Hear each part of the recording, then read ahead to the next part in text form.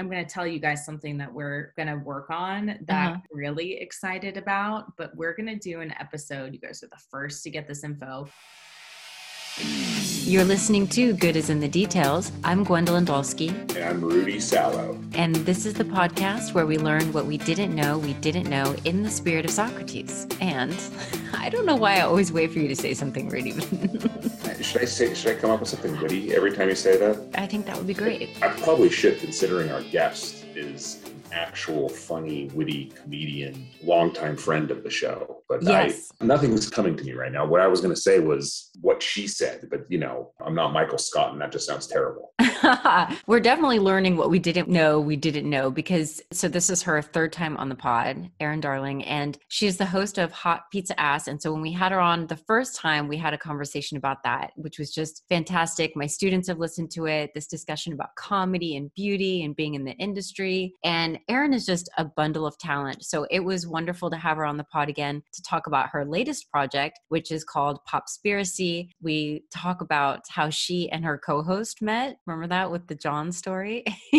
And then we talk about some of the episodes, the work behind putting it together. And like I said, she's just a bundle of talent. She's got this great wit, but she has a really authentic personality as well. And she's also very insightful. It was cool to see her working on this Popspiracy because you could see her skills from journalism coming into play. Yeah, so it was great. Hey, I got to tell you, also, just to plug Hot Pizza Ass, I listened to her latest episode. I was listening to it before we got on here. Guess who her guest was on her latest episode? Another friend of the pod. Who was it? Dr. Angela Gorell. She did an episode on The Gravity of Joy. Yeah, so everyone listening, you got to listen to that too. Buy the book, The Gravity of Joy, Dr. Gorell's book. Still, our interview with her is still one of my favorite ones. And I'm so happy that Erin contacted her and got in touch with her to talk about that project or that book. Did they talk about us at all? That's all I really care about. Erin is so sweet. She gave us a shout out at the very beginning. Dope. It's all about the shout outs, because in this podcast game, it's all about friends helping each other. And Erin is a true friend and has always been very helpful. Yeah. And she takes my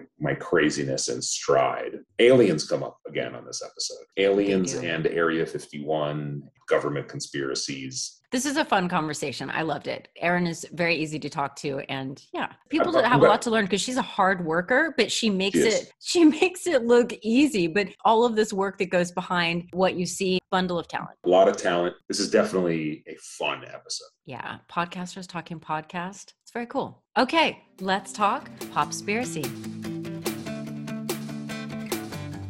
I was listening to Popspiracy today, so I already have so much on my mind. Oh my God, which ones did you listen to? Some of them are just all over the place. No, they're great. What's so weird is that, I kind of came up in this digital age where there were so many possibilities. There was a lot less gatekeeping, I guess, per se, because content creators were all of a sudden empowered to do things and to create things, and not only opportunities, but content that actually gets seen with the advent of YouTube and with people on social media and podcasting, for example. So it's this really interesting time where I feel like I've been able to experiment and do a lot of different things. Maybe that might hurt me in some ways because people always tell you to pick a lane or stay in a niche. And I kind of like to do a lot of different projects because I'm human and I don't really feel like I need to be confined to one brand. But I don't know if you guys feel like that too, as creatives, just experimenting, if you feel like you need to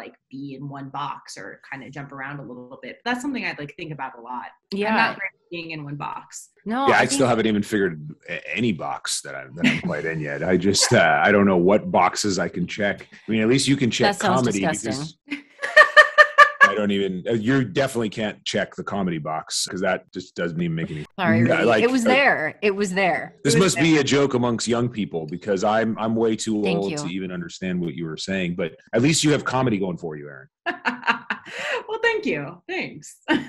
We just did an episode on the idea of work and our relationship with work and returning to the sense of creativity. So anybody with a 9-to-5 job or in the gig economy or whatnot, that there seems to be this disconnect with work because people put themselves in some sort of a box. And our guest was talking about the significance of creativity. And it doesn't necessarily have to be in the work production. It can be outside of work, but that's what fuels you. But I think that that's kind of what's killing us, is just this lack of possibility and creativity and thinking what we can give to the world. That's so true. And you know, what's so interesting is I have a lot of friends that are in tech or that run businesses, and they're like, well, I'm not a creative. And I'm like, yes, you are. I feel like anyone that runs or builds a business is creative. I think that the way that people dress is creative. Like getting up in the morning, dressing, that is this form of self-expression. People do it really, really well. The way people decorate their house, like these are all forms of creativity. It's not all just like your public facing content or persona. It's like the way you live your life. People have these limiting beliefs and they go, oh, well, I'm not a creative, but you're creative. And it's vitally important that people like take a more expansive view of what creative is. Just because you're not on a TV show or you're not on a stage performing music, or you're not painting a painting, they don't monopolize the word creative. You're spot on, Erin. Anybody that's built a business, and trust me, I've tried to build businesses outside of, the law business and everything. It's almost impossible. I mean, it is absolutely creative to build a business. It's absolutely creative to throw a beautiful birthday party for your daughter, or do something amazing like that. All of that stuff takes creative. It's just vitally important that people stop saying what they are not, because if they keep saying to themselves that they're not creative, well, then that's limiting belief once again. Yeah. Well, let's talk about Popspiracy then, since this is a new endeavor for you. And I do want to talk about a couple of episodes, but I guess let's get the broader picture of how you came to this idea. And you and Megan are a great team. And the other question I have is this a new sort of a platform? Because as I was listening, you do it live and then people can pop in and join your conversation, which is very cool. Is that how it works? Yeah. So to give a little bit of background about Popspiracy. So it started out as a TikTok project. We were actually pitching it as a TV show, and everyone passed on it. And this is something that we were starting to do kind of in the beginning of the pandemic, like the first 6 months of the pandemic. So getting a buyer was tough, but I knew that this was an idea that was going to work. I knew that talking about pop culture conspiracies was definitely something in the zeitgeist because people were talking about regular conspiracies. So we thought, well, what if we had a comedic point of view, talked about the things that are not damaging, like the things that QAnon or things that would sway an election. Like, what if we talk about the weird pop culture conspiracies, like, is Elvis still alive or not? What happened to Princess Diana? Things like that. And made it into some sort of content. When everyone passed on it from the TV end, I knew it was going to work on TikTok, and we took it to that platform and it blew up. And then through that, we're able to get this show with Spotify, and it's on this app called Green Room, which is kind of like their version of a Clubhouse. So it's a live social audio in the moment. So when you listen to our archived episodes, it is kind of weird because it's not produced, it's not edited. Even though we do write the entire episodes in advance and we research them and we rehearse it between Megan and I, you still don't know what's going to happen live. When people jump up or say things, like there are elements that you can't prepare for, which can be really fun and also very much like, okay, what the fuck is happening? Well, I was thinking as I was listening to it, I'm like, she's getting back to her journalism roots. Do you feel that? I mean, because you seem very at home in that show. I mean, you do in other things, but I mean, in this, knowing that you were a journalism major, I was thinking, I think she's kind of tapping back into that. Is that true or no? 100%. And that's one of the things that I really like about it is the fact that when you're doing things on TikTok, it's 1 minute, 3 minutes now. You have these very short periods of time to tell a story. And a lot of the times these stories have a lot of research. There's a lot of backstory. You're talking about years and years and years, especially if you bring up anything that has to do with history. So if you're talking about something that's happened in pop culture or some sort of like literary thing, there's a lot you can go into and a lot of directions that you can go. So it has been fun for me to be able to take that thing that we were doing in 1 minute segments. A lot of those videos feel incomplete. They're short. You have to do a multi-part series to actually get information out. So to be able to do it for an hour is like a godsend because it gives you the opportunity to actually research and tell the story and kind of make sense of something that is really hard to condense down to 1 minute. Yeah. One of the episodes I was listening to was about fake relationships. And I want to give you in Hollywood, and I want to give you props in that could have been such a superficial episode. But as I was listening to it, I was really impressed with the nature that you went into about the cultural and the economic need to pretend as though you were in a relationship because of something like being gay and the way in which to sell that. So it was a great episode because it went from something like, let's say, Kim Kardashian to all the way back to Katharine Hepburn. And it really made me appreciate how difficult that must have been and how, let me just say, okay, it was making me think about how in some way that hasn't bled over into something that we've all talked about before, social media, that presence that Hollywood was trying to put up, that what people, the everyday person is now trying to do on Facebook or Instagram is almost trying to use that as a mirror. And it seems like the Hollywood relationship story as a mirror, that everyone's participating in that now. And it almost seems like there's more need for the honesty on that level of media and Hollywood and celebrity for people to kind of maybe chill out and enjoy their own life. I don't know. Yeah, I feel like that was kind of like the natural place for our episode to go, to conclude in that way, to talk about, well, either way, we're kind of getting played and manipulated by the media when we're talking or so consumed with celebrity breakups and romances, when a lot of this can be fake and very well can be staged and historically has been for many different reasons. Like you said, it could be reasons to create a distraction, to give someone publicity, or maybe even to conceal their identity or what's actually going on with them that they don't want in the public eye. Either way, we're all getting played. So I think it's fair to say that disassociating and creating that break for yourself, even though admitting this is entertainment, I think that's the thing too, is like news is entertainment. Just like, I mean, this is not exactly the same at all. In fact, it's completely different, but like psychics. I like psychics. I like astrology, but let's admit that that's entertainment. You know? Like, amen. I'm oh my gosh, I'm so happy to hear you say that. I totally agree with you. It is entertainment, Gwen. So you got to stop going to the psychics, Gwen. Yeah. Psychics are fun. I was also wondering, have you ever seen the film Singing in the Rain? I love that movie so much. It's probably one of the movies I've seen more than any other movie. That was the first thing that came to my mind, was that film. That it's almost as though they were trying to let the cat out of the bag to let everybody know who was watching it. They were poking fun at the machine that is Hollywood, where there were these faked relationships and what was really going on behind the scenes. I mean, wasn't that part of the joke, that it was going from silent pictures to talking pictures, and the main character, she had a terrible voice, and there was supposed to be some romance between her and Gene Kelly, and it's almost as though like that was this whole way of letting the audience know that it's all fake. Absolutely. I wonder what people thought about that movie at the time, and if they just kind of consumed it as entertainment, or if they were like, oh, I wonder if the people that wrote this were actually trying to like say something, or, you know, if it made them question what was going on in the media, because so many conspiracies, they go back to that period of time. There's so many that are alive and well today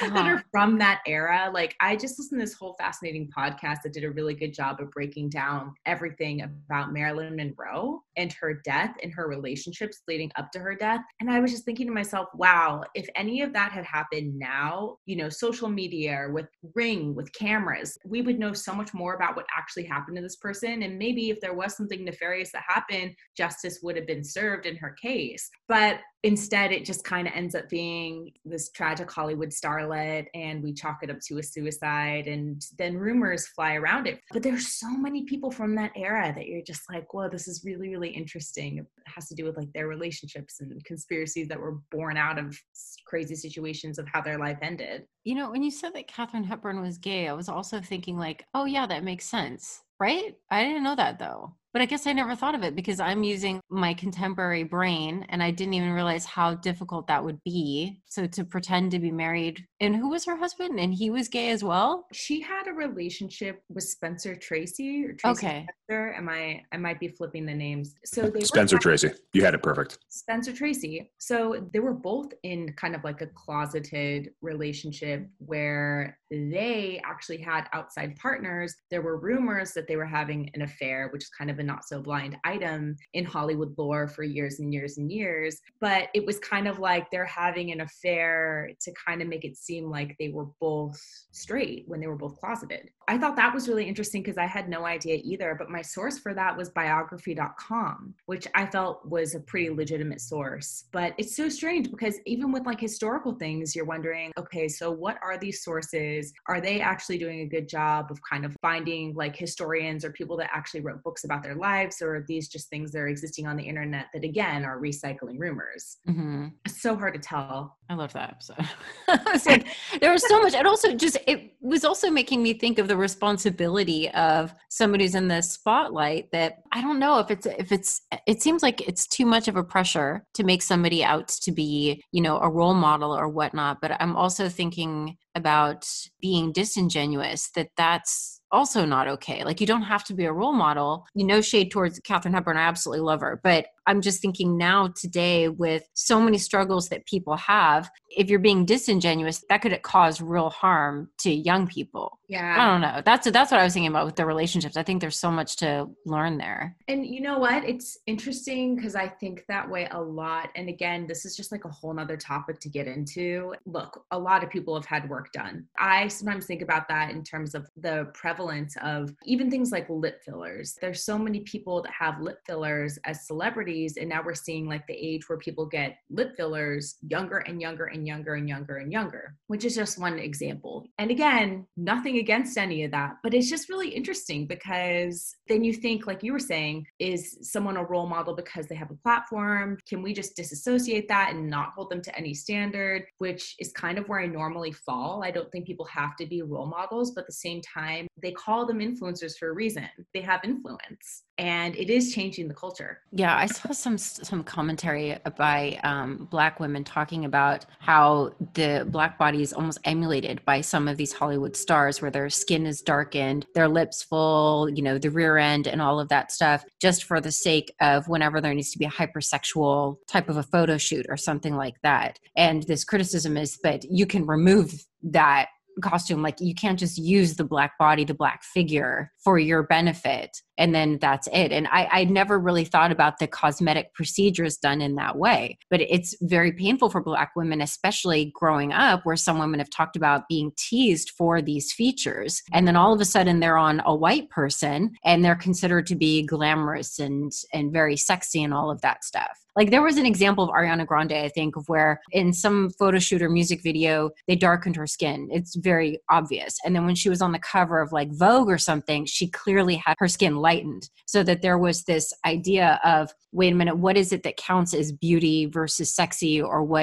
who is your audience? What are you trying to do? And I just never, I guess as somebody who's white, like, I just hadn't noticed that, but now I'm definitely more aware of what it is that is trying to be, I guess, bought or sold as sexy, and if that isn't harmful. Yeah, and then also some celebrities have in their contract that they are not to be photoshopped. Some of them have photo approval for big things like a magazine cover, and some of them are not involved with what the images end up being. So it's all this kind of complicated gray area that it's good that people are talking about, but then also who is like culpable, who's responsible, who's to blame. And it's so hard to even address these things without knowing those things. So did Ariana Grande respond to that charge, or did she say anything? I don't know. It was a young Black woman who was a content creator and on TikTok, and she pointed that out, and I honestly can't get the images out of my mind. So really? I don't know if Ariana Grande ever responded to it, but it's just when somebody pointed it out, it was so glaringly obvious. Wow. And I've seen that. They've done that too. I think that happened to Beyonce. I think when she did an ad for some cosmetics, when the ad ran in magazines that were predominantly for a Black audience, her skin was darkened. And then when she was in magazines for a predominantly white audience, then her skin was lightened in the photos. It was the same photo. Yeah, I know.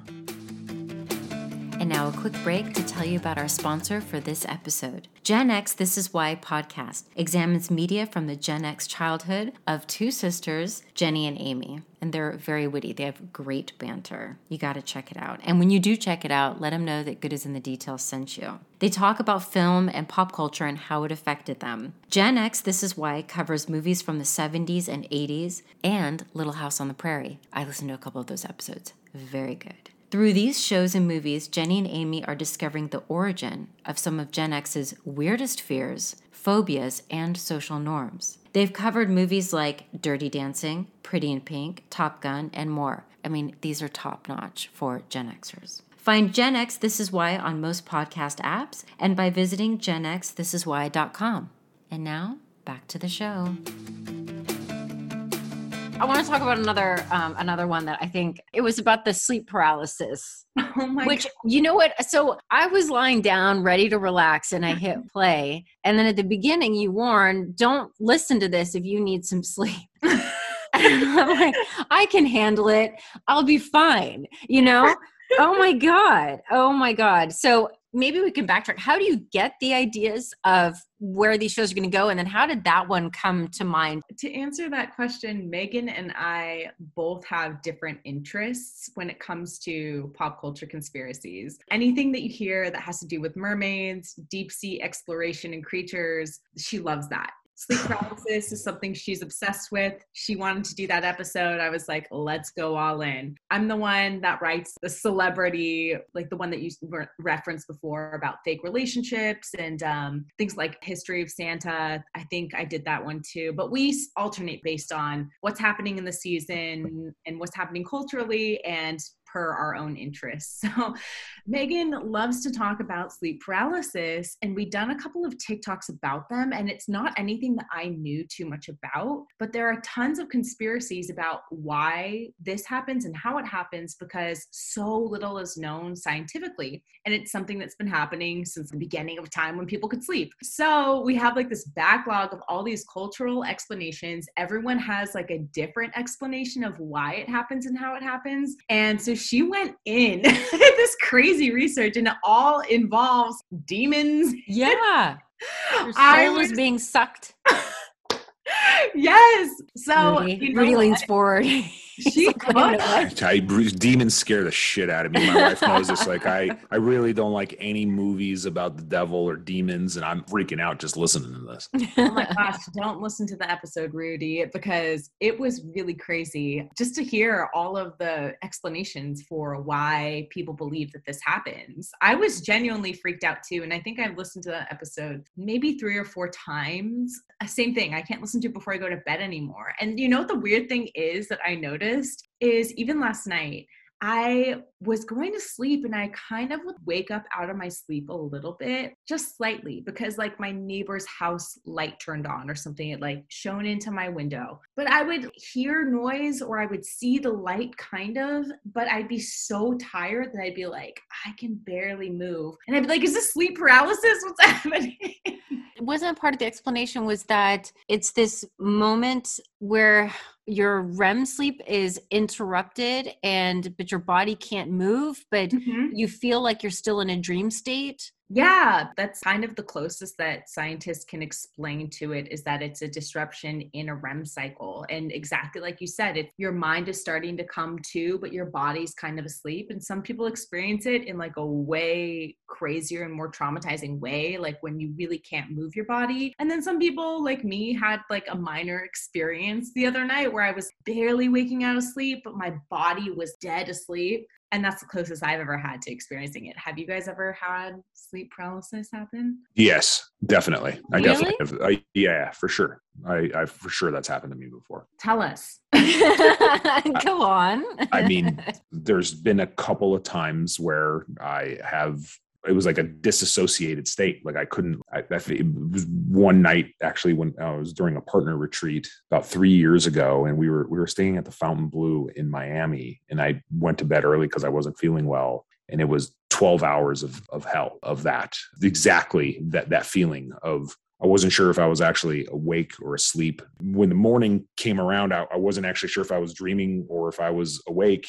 And I had to jump onto a flight and go to Washington, D.C. And then those whole 2 days are just complete blurs to me. Wow. The one thing that really shocked me about that episode was the amount of people who came up on the show, because it's live and interactive, and shared their experiences. And there were a lot of people, as someone that hadn't really experienced it to the extent that I could like identify it prior to us recording that, I really didn't think that it was that common, but there were so many people that had a story to tell or an experience, and I was shocked. What is that like doing this platform as opposed to when you do stand up or when you do Hot Pizza Ass, to have a type of podcast where people can pop up and it's interactive? And do you have the same people popping up? Yeah, sometimes we do have similar people that come and listen to the shows and interact with the shows. Sometimes people jump in just because of the title of the room. And some people come in because we promote it and ask them, like, if there's a specific topic. Like last night, we were talking about music and mind control. So we kind of went back and talked about frequencies and pitch and the standardization of like certain frequencies that are used in pop music, subliminal messaging, like backmasking, and all this kinds of stuff. So I have friends that know music theory. And so some of them came on, and we'll try to have people that we think can contribute, maybe to encourage other people to speak. And then sometimes we just kind of see who shows up and do it. In some ways, it is similar to any type of live performance because hey, you never know what's going to happen when you're doing stand-up or like anything like that too. You just kind of go with the flow and you're in the moment and you prepare what you prepare, and you have to be prepared to also be derailed a little bit and like bring it back to focus.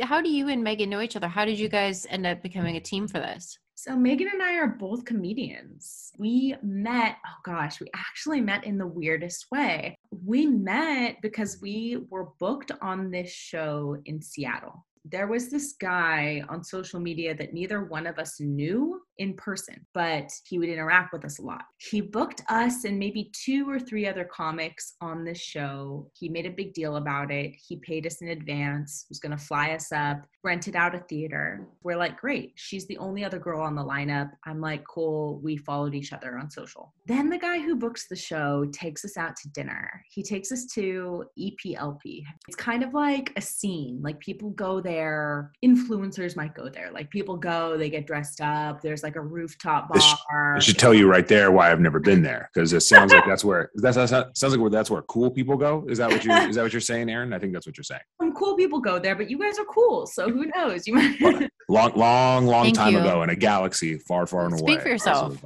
I'm only talking about me. I'm not talking about you. Yeah, you're going to come with me. We'll go. But basically, he takes us to this dinner. It's really nice. It's like a whole thing. He orders literally everything on the menu. He's like, what do you guys want? Let's just order all of it. One of everything. Buys this nice wine. Every comic that's on the lineup is there. I meet Megan in person. We're like, this is great. We're going to do the show in Seattle. Then he tells us he lost the venue. We're like, oh, okay, whatever. He's going to find a new venue. Then he's postponing the show. Then he disappears on social media. And Megan and I were both like, hey, what happened? I don't even remember this guy's name. Let's just say John. Hey, whatever happened to John? I don't know. Did you ever hear from this guy? I don't know. And then we both start investigating. We start trying to find him. We realized we didn't ever really know his last name. God. We realized that the Venmo that he sent us, the money, we all got paid, doesn't exist anymore. He deleted everything. We don't know what happened to this guy. Oh, I don't even know if that's his actual first name. We don't know. So an alien took you out to a really cool place or something? I'm shocked to hear no trace of this person at all. It was the best alien abduction I could have ever asked for. I mean, that's crazy. Nobody took us out to dinner. That's crazy. Oh my gosh. Isn't that weird? So that is the story of how you and Megan met. Megan and I met like that. And that's how we realized we both like investigating weird stuff. Now it all makes sense. Yeah, it turned into this friendship. And like, obviously we wanted to collaborate on something, and then the pandemic happened and we kind of had this idea because we were even just sending each other weird articles. Like when people didn't know what COVID-19 was or like all this stuff was going on, it's like we would always be kind of investigating for entertainment, just sending stuff back, being like, what is going on? And then we were like, okay, maybe we can actually be doing this for content. And then we did. Yeah. So it's weird because like people don't realize that this is something that we've been doing for a long time. And sometimes unless you have a conversation with me, like you don't understand like how far back this goes, like how long Megan and I have actually been working on this project. It's been over 2 years. It didn't just come out of nowhere. Like we've been kind of always doing this and trying to figure out how to bring it in some format to the masses. And it ended up being Spotify, which is really cool. Yeah, that's so awesome. That's so cool to hear. And I love the backstory. The backstory is really, you got to get, I mean, you got to find John, whatever his name That'll is. be one of your episodes. Absolutely. I know. Maybe. Please do that. Maybe I should make a podcast about finding this guy. Finding John. What I mean, I would if I was scrolling through podcasts, I don't know what the hell am I going to listen to today. Finding John. All right, let's figure this. I mean, there's something catchy to that. Yeah, maybe we should make a documentary about it. The other day I went on a walk and I just checked out like what are the top podcasts right now, and there was one that was called something like Finding Bobby, and it's all about some person who, you know what I'm talking about? Like no, some just person Finding Bobby sounds terrible. Finding John. Finding John sounds good. I'm sorry, I didn't mean to interrupt. Go ahead. Well, I was just, for my walk, I just listened to the first episode, but I was already hooked because it's one of these things about how the internet can, give somebody the room to pretend in a whole new way that they are somebody that they are not really in real life. And so I have to find out what happened to this person. But did you listen to this? Yeah, because you guys, when I go on long flights, and I've been on a couple of long flights this past year, I always try to download podcasts because I can listen to them and, not use the internet. I didn't know what to listen to, and I wanted a really good narrative one. And I found that Finding Bobby, and I was like, that's interesting. Okay, whatever. I downloaded 2 of the episodes, and I also became hooked. And I listened to the whole thing afterwards when my plane landed. I was like, I have to know what happened. Did you like it? No, I've only listened to the first one, so don't tell me what happens for the rest of them. But every once in a while, I love stuff like that. Like I remember getting hooked on Dr. Death, and that one I had to tell everybody about it. I couldn't stop talking about it. That one, I don't know. That one's good. I also, I really like Even the Rich. It's a great title. I can only imagine what the way you could fill in with that ... after that. Okay, so there are these 2 girls. It's a Wondery podcast. I love Wondery. If you like Dr. Death, you would probably like Even the Rich. But they go and they do this content where they tell stories, kind of like celebrity focused, short, really short, like 4 episodes, 2 episodes. Right now they're doing Patty Hearst's kidnapping. They did one about John Paul Getty's kidnapping. They did one about Jessica Simpson, like based off of Open Book, her story. They'll go back and they'll tell these interesting stories about crazy families and their stories and how they're relatable. Even the rich do this and that, but it's really not that relatable because I'm like, I'm not getting kidnapped for my money. But good stories.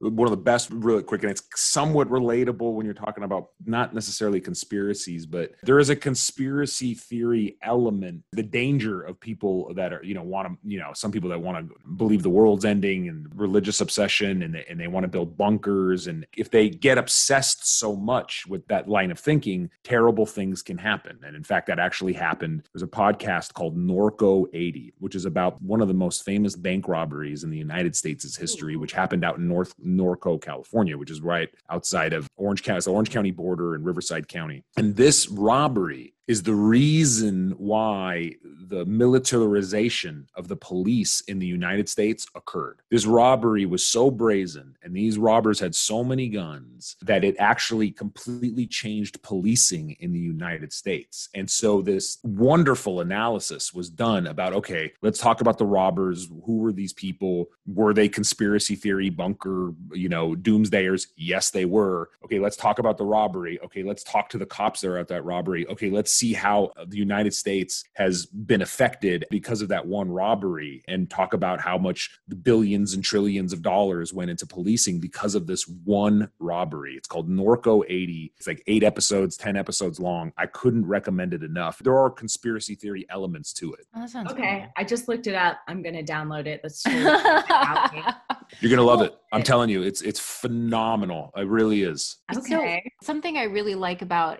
this conversation is that the work and the research that you do to make an episode happen. I think that stuff is all interesting, the process. So when it comes to an episode worthy topic, what is your process? What is your week like when you're prepping for the show? Where is it that you're searching? How do you get your ideas? And then how do you run it by Megan, or how does Megan run it by you? Oh my God, you always ask the best questions. No one ever asks me stuff like this, but I love talking about it. So what we do is we normally work in month-long cycles. So we'll pick out our next 4 episodes. So Megan and I will discuss that, and we'll delegate it based on who has the primary focus on that. So mermaids and sea creatures, she'll do, and I'll do more pop culture, maybe like celebrity-driven stories or something like that. We divvy them up every other week in terms of writing responsibilities, which is nice because it kind of gives us a little bit more time to research and prep. And we'll go and we end up writing probably 9 to 10 pages of a story of research segments that we want to do. And then we also put all of our sources like in a separate document, which we put on our Patreon for anyone that wants to actually go through and read stuff, or if anything that we talk about interests them and they want to go further. It kind of depends, because some of the subjects that we talk about, there's a lot of actual academic literature on. There's a lot of news articles that we can source. So those are easier to write. And then some of them are more like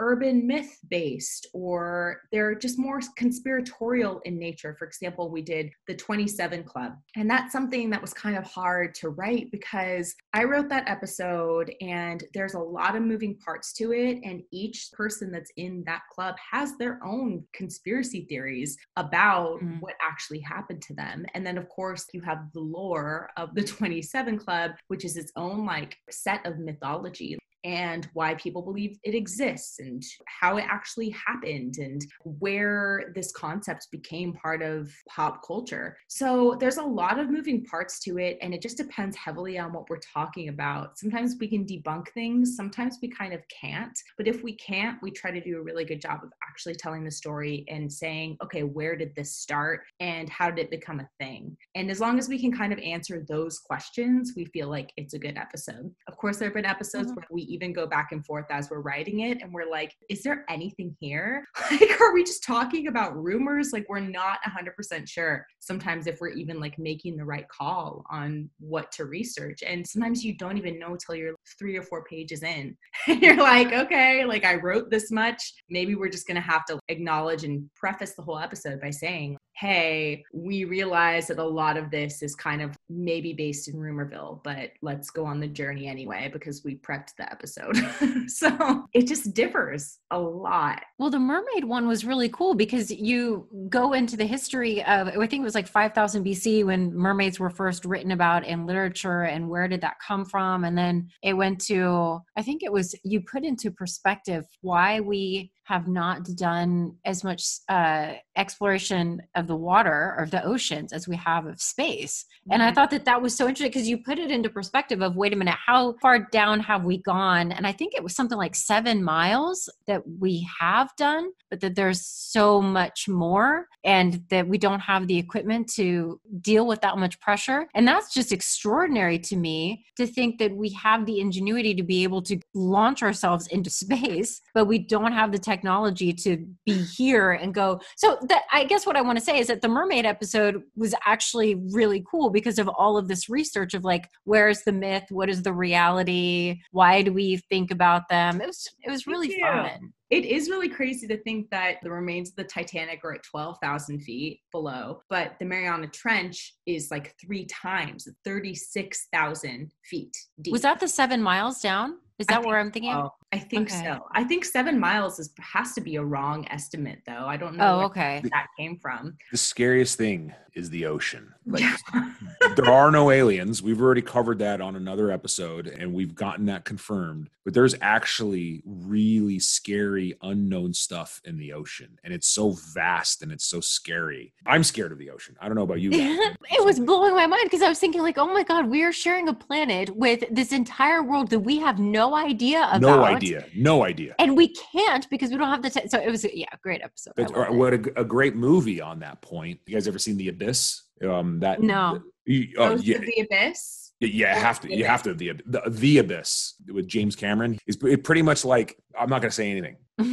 Go watch that movie, because the trench that you're talking about is in it, and all of the deep water pressure and everything. It's one of the most well-known science fiction films of the last like 20 to 30 years. If you guys are interested in this topic at all about how crazy the ocean is, you'll love The Abyss. Yeah, so this past week I watched one of the documentaries. I think James Cameron has made 2 documentaries about the Titanic, but one came out a couple of years ago, and I think it's called Ghosts of the Abyss. It's only 1 hour. It's also really cool. I watched that. It's Bill Paxton, and he goes down to the Titanic. Amazing. But it's really amazing because you see it's really good footage of what it actually looks like and how well preserved even now it is. I'm going to guess probably because it's so freaking cold. Yeah, that's correct. Yeah, they were able to like match up what it is now or what certain rooms are like now, even like preserve stained glass windows and line it up to the floor plans or photographs of what it actually looked like at the time. It's just so wild to think that that's been under there for 100+ years and how well preserved it is.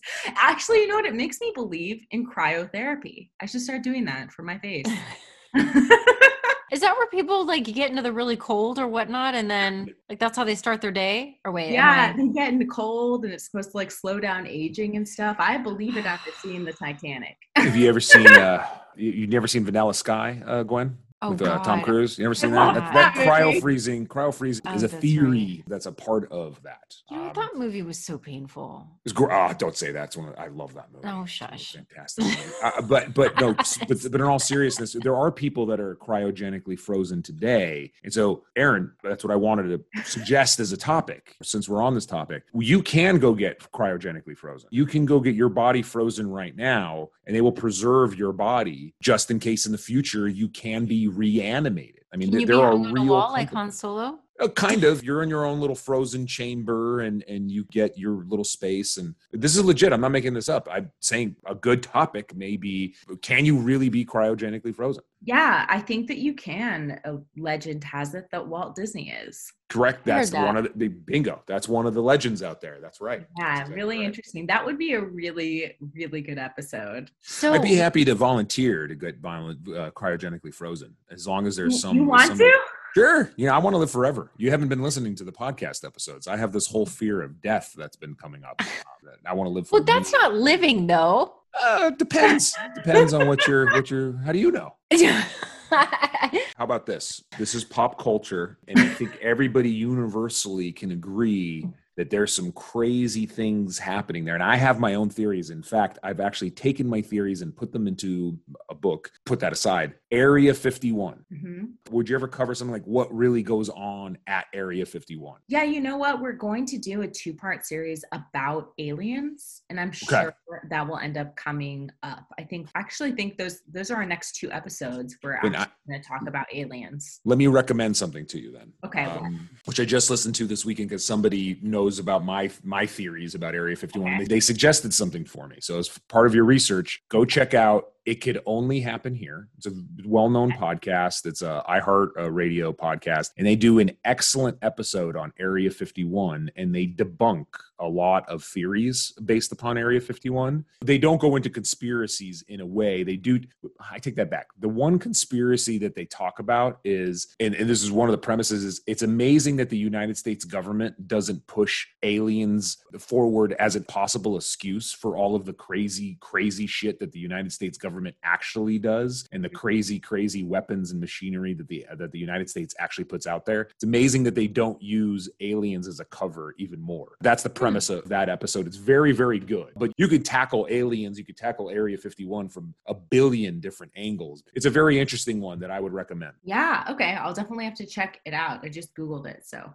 Look at us already. We're like, we'll run it by Megan. We need to get Megan on the next Zoom. No, we need to get Megan on. Okay, so I'm going to tell you guys something that we're going to work on that I'm really excited about, but we're going to do an episode, you guys are the first to get this info, about wedding culture, big wedding industry. I love it. I love it already. So excited about. Yeah, we want to start doing a whole thing about that, examining why we spend so much money on it, where this all started, what is the significance of all of it. And do you guys know about the De Beers conspiracy? For diamonds? Yeah. So, De Beers is not only a brand, this is also like the mine. And they are the ones that created, I think in the 40s or 50s, that campaign or the rule that a man has to spend, I think, 3% of the salary on an engagement ring. So they were the ones that spread this and created it as some sort of ad campaign. So, and that they profit from, but for some reason it's stuck and it's now part of our zeitgeist or part of our societal rules, which I think is fascinating. And now it makes me like, this is such bullshit. The fact that we bought into the size of what a ring should be or how much it should cost. That's awesome, Erin. I want you to go out and tell everybody. I want you to debunk that. Oh, Rudy. I've definitely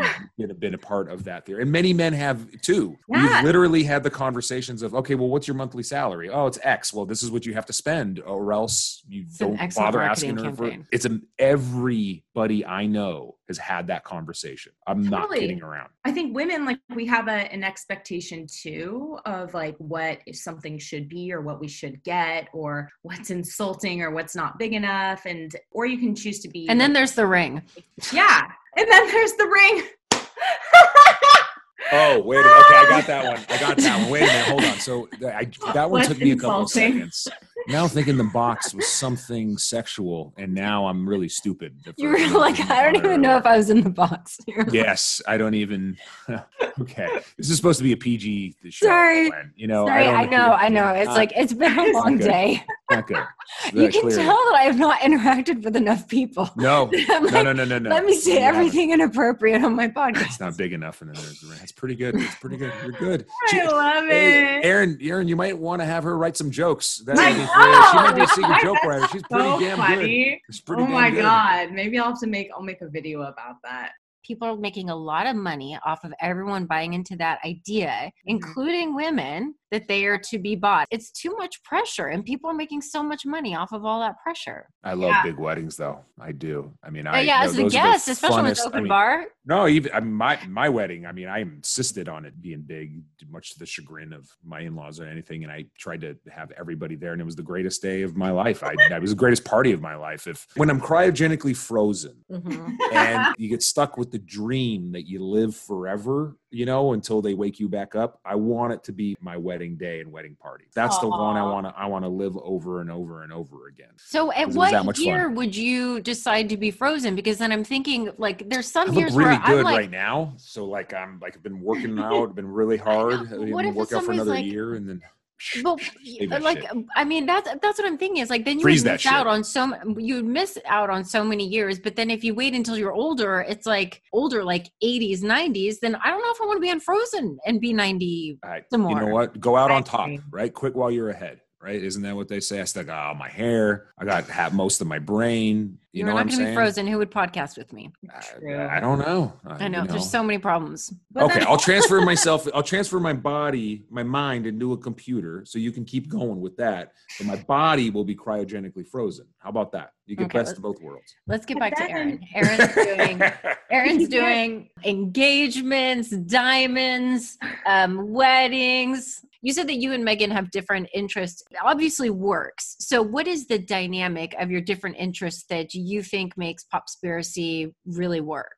What's interesting is that it's so hard to answer that question because we are very, very different. We have different sets of beliefs, but I think it works because she kind of likes investigating things that are a little bit more wild to me, that I'm like, oh my gosh, how would we scientifically do an episode about mermaids? I don't even think there's enough there, but then she'll end up figuring out how to do it. And it's really fun and interesting and cool. And then I'm the one, I think, that's just a little bit more, maybe a little bit more nerdy about my sources, or do I actually think that historically I can find data or academics that have talked about this that would actually make this something that I could write. It's like you're writing a 9 to 10 page paper every week. And so I'm like, I never want to dive into a topic that I think I cannot find the information, the sources for. So I think that in certain ways, she's maybe a little bit more creative than I am with the way that she thinks about putting together a story. And I'm a little bit more nerdy about what I'm sourcing and how I write the episodes. Almost like a team. It works. Yeah. It's like you guys. Thanks. Name a more iconic duo. We both had to like pause and laugh. I think because you know what, Rudy, we are kind of, you know what I think it is? I think why it works. Well, why it works with you and Megan, like where people can be different, but it still works. And I know that for Rudy and me, that we both are genuinely curious. And I think that we're both eternal students. So I think that that's one of the reasons why, despite different things, that core value is there. And we're both, I think, good natured. Like neither one of us like the type of humor that disparages somebody or would embarrass anyone. And so the core value is the same, even though, you know, like he's afraid of aliens and he thinks demons. Okay, and demons. Skiing. Yeah. I'm against skiing. I think that should be illegal. I hate it. Both have great hair. I can go on forever about fears. We don't have enough time. Erin's got to go. We've been talking to her for a while. If we're going to start talking about Erin, thank you. She's crazy. Erin is so kind and generous and she is. She really kind and generous to be giving her time to us, and we love her for that. And we'll continue to promote her. Absolutely. Okay, I'm looking forward to hearing more Popspiracy. I'll put the link in the show notes. Is there anything else other than, let's say we got a hot pizza ass? Is there anything else you want to throw out? Projects? You were just in Utah. Something else you want to tell our listeners about? You know, I just filmed a movie, but who knows? Congratulations. Thanks. The title might change. I don't know. But like once I have something to promote, I'll let you know. But yeah, you guys should please come on Popspiracy and feel free. We'll intro you guys and give shout outs to your pod. Oh God, Rudy, we're going to have to come up. We're going to, you know what? Rudy loves film noir. I want to be on that alien. Yes, I want to talk about Area 51. I know my shit. Okay, please come on. Our next 2 episodes are all aliens. It's Monday nights on Spotify Green Room at 8 p.m. Please jump up and participate. Or if any of your listeners want to, or if any of your students want to, they can always come in and participate. And and obviously if we see you guys in there, we're going to give you the biggest shout out and the warmest welcome to your show. And thanks for mentioning my students. My students love you. So, I mean, they love the episodes, the 2 episodes that you've been on. I've shared it. I mean, it's just, thank you for doing that. And it's just, it means a lot to them to hear a female comedian just to talk about the entertainment industry and be honest about it. And then we talked about social media. So thanks for mentioning them because it means a lot to them. Of course. And thank you guys so much for having me again. You always got a place here, man. You always have a place here. If you want to promote anything, just come on and just talk. All right. Likewise. Gonna have you guys back on Hot Pizza Ass Podcast. Thank you so much, Erin. Thank you, guys. Bye. Good is in the Details is produced by Dr. Gwendolyn Dolsky and Rudy Salo. You can get in touch, goodisinthedetailspod@gmail.com, or on Instagram, Good is in the Details Pod, or also on Facebook. And if you'd like to support the show and get more content, you can check us out on Patreon, patreon.com/goodisinthedetails. Until next time, bye.